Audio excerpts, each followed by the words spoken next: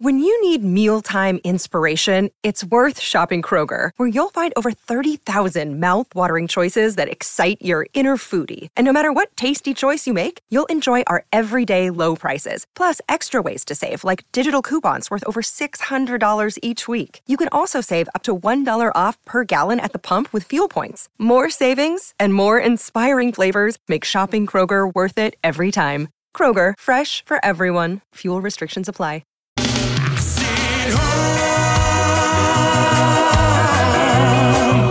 I've been away for far too long. He's right underneath the posts, 5 metres out. The Warriors numbs out to the right. Here they go, through the hands. Metcalf goes himself. Metcalf's in. And here it is, Luke Metcalf. And Kempy, the soothsayer, once again. He called it before a kickoff. 20 metres out, the Warriors play the ball on tackle number 2. Johnson back towards the middle, finds Walker. Then they go through the hands to Metcalf. Metcalf has players running on the outside. Pompey through to Montoya. And that is textbook from the Warriors.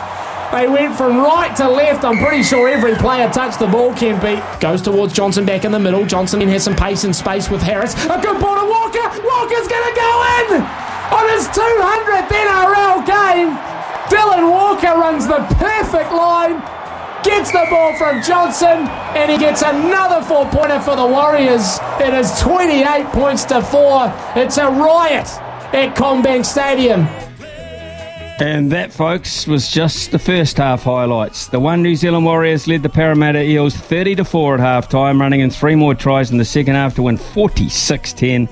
Give their milestone men, including Shaun Johnson, playing in his 200th game for the club, plenty to celebrate on the trip home. It's Origin week, so there were only 5 games on the NRL schedule across the weekend, and there's plenty of anticipation for Wednesday, even if Queensland have sewn up the series against New South Wales. With us now from ABC Sport in Australia is a man with a great beard and an even greater knowledge of the NRL. Good morning to you, Nick Campton.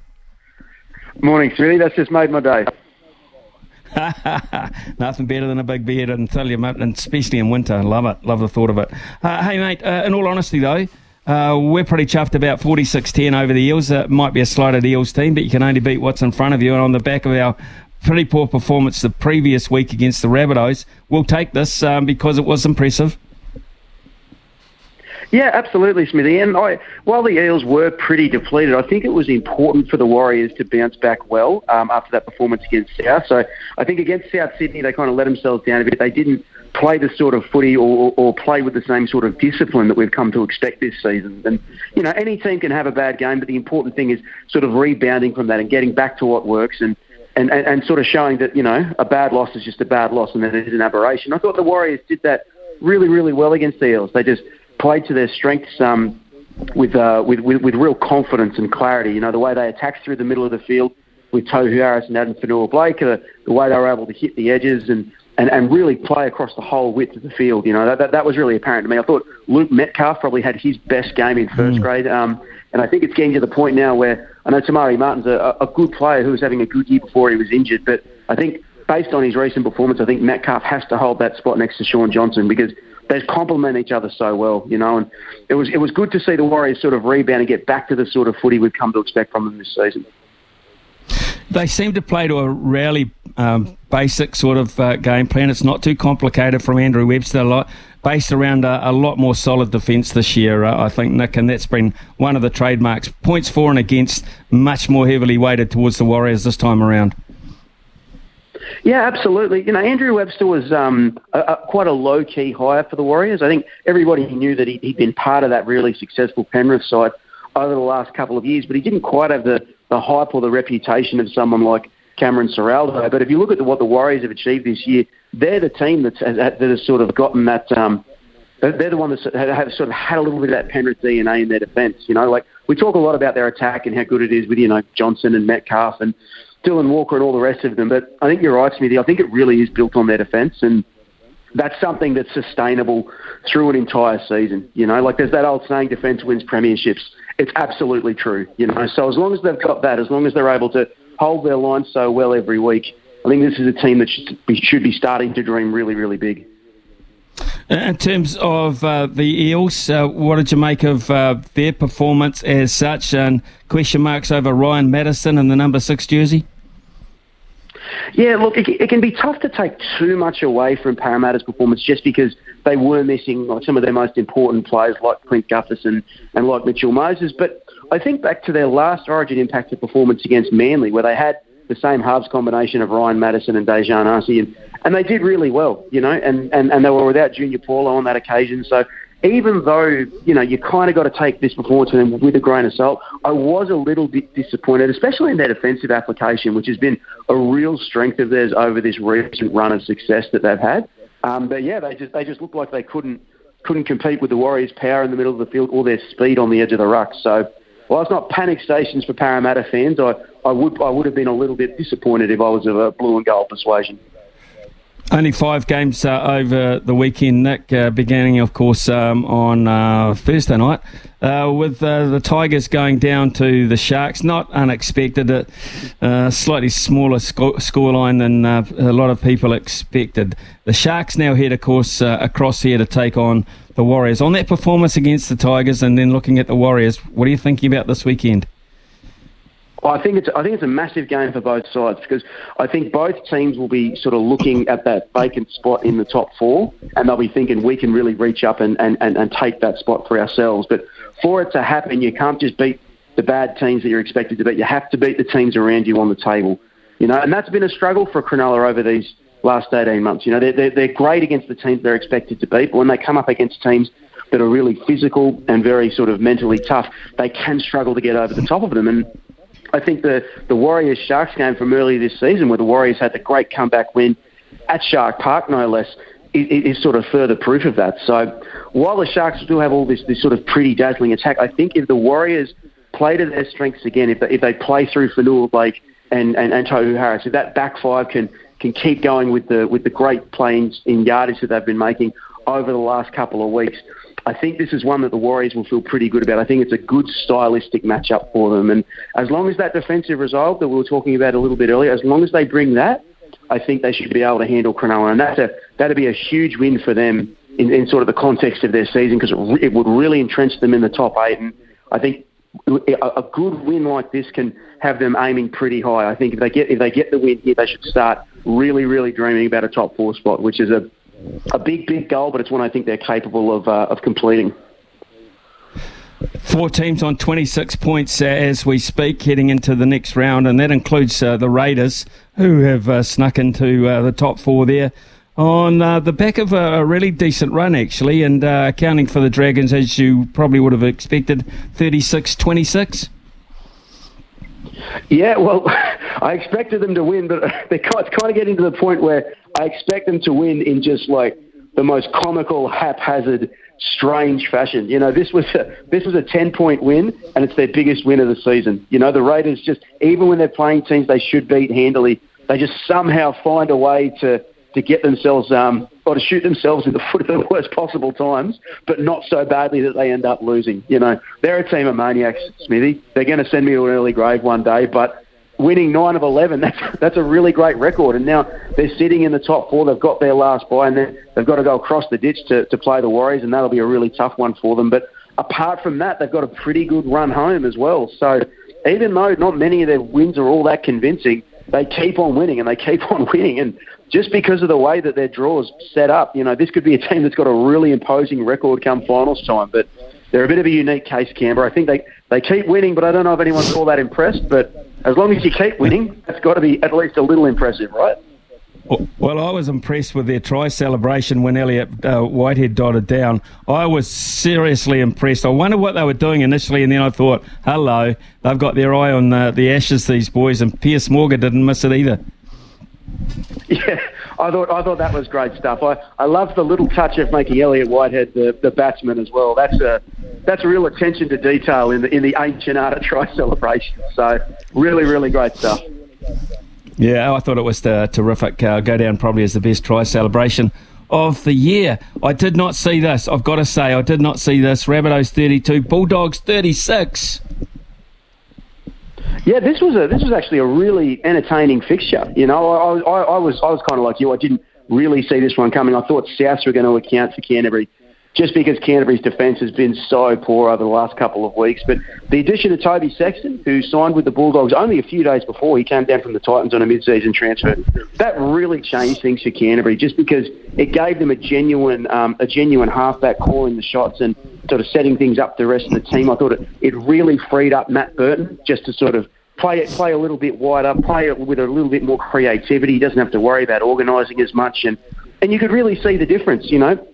Blake Wilson, the rookie winger, he got a hat-trick. All three tries were created through sort of Matt Burton's playmaking on the edge of the ruck, and it just sort of added a really different dimension for Canterbury, you know. But Souths did really well just to stay in this contest and to roar back the way they did. I got to be honest, I thought they were going to get a try right at the end there and sort of, you know, drive another dagger into Canterbury's hearts. I thought Tallis Duncan, the young Rabbitohs forward, was outstanding at second row. I think he's someone who pretty clearly has a really big future in first grade. And, you know, Origin depleted rounds can be a little bit tough sometimes because all the stars are out and the games probably don't feel as big. But a game like this sort of shows the other side of it. You know, young fellas get in and get to sort of have their shot at the big time, and sometimes they can really make a name for themselves. You know, Tallis Duncan's one guy like that. Blake Wilson's another. And the young Rabbitohs winger Tyrone Munro, he's probably a third. You know, I think those are three guys who are going to play a lot of first grade. And, you know, we saw how well they did on the weekend, but I think it's just a glimpse of what's to come. Well, the Dolphins 23, the Titans 21, which I think was a pretty good result for the Dolphins in that they could easily have just faded away after that great start to the season, but they're still holding in there with some great credibility, their experience factor kicking in. But the Titans are an interesting bunch, also with Des Hasler, of course, taking over next year.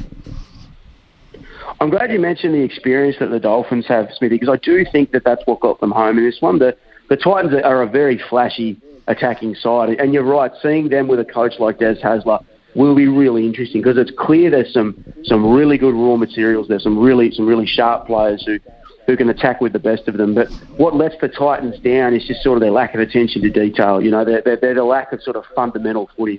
They go for the big play all the time, but sometimes the big play isn't the right play.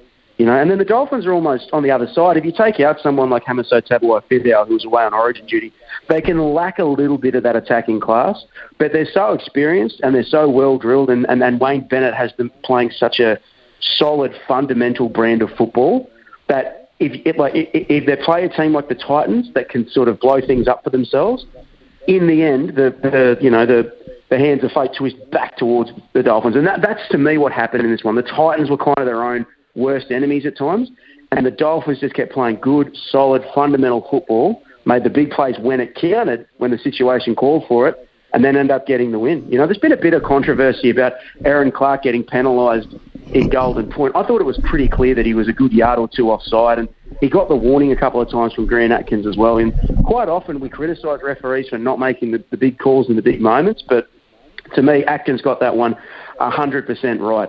And it's a really big win for the Dolphins because it kind of keeps their top 8 hopes alive, you know. And they have had a lot of injuries and a little bit of steam's come out of their season. But, you know, if they get all their Origin contingent back, we've seen Wayne Bennett do, you know, great things with a lot less gifted teams. So I'm not writing them off just yet.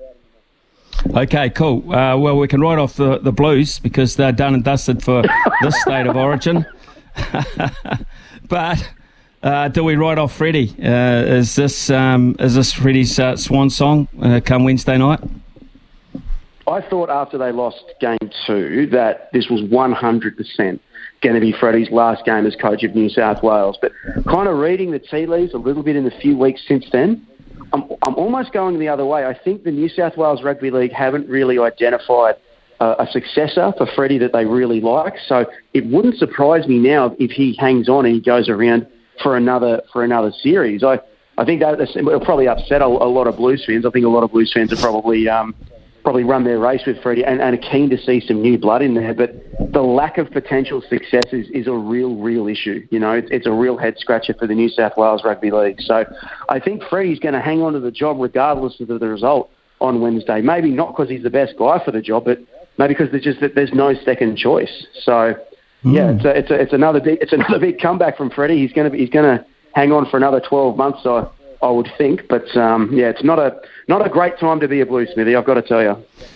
Is it not possible these days? Is it not possible to be an NRL coach and a State of Origin coach? Quite clearly, is that the rule here? I mean, we're looking here at 3 games of rugby league a year, and that's pretty much it. I know there's a lot of preparation times and things go into it as such, but if you had a decent support staff around you, is there not a personality that could take them over?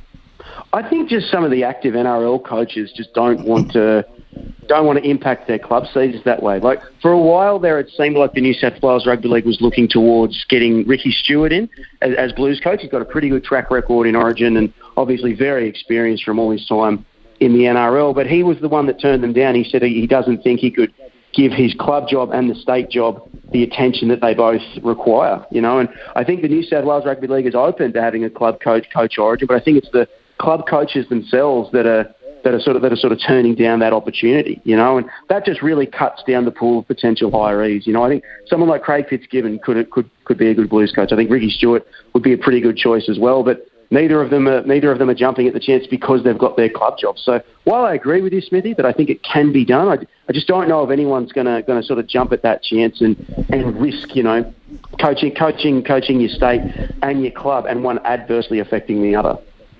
Do you think they'll ever take a risk and send a game to Eden Park in Auckland as opposed to, say, the Adelaide Oval in the State of Origin? Wayne Bennett would quite like that.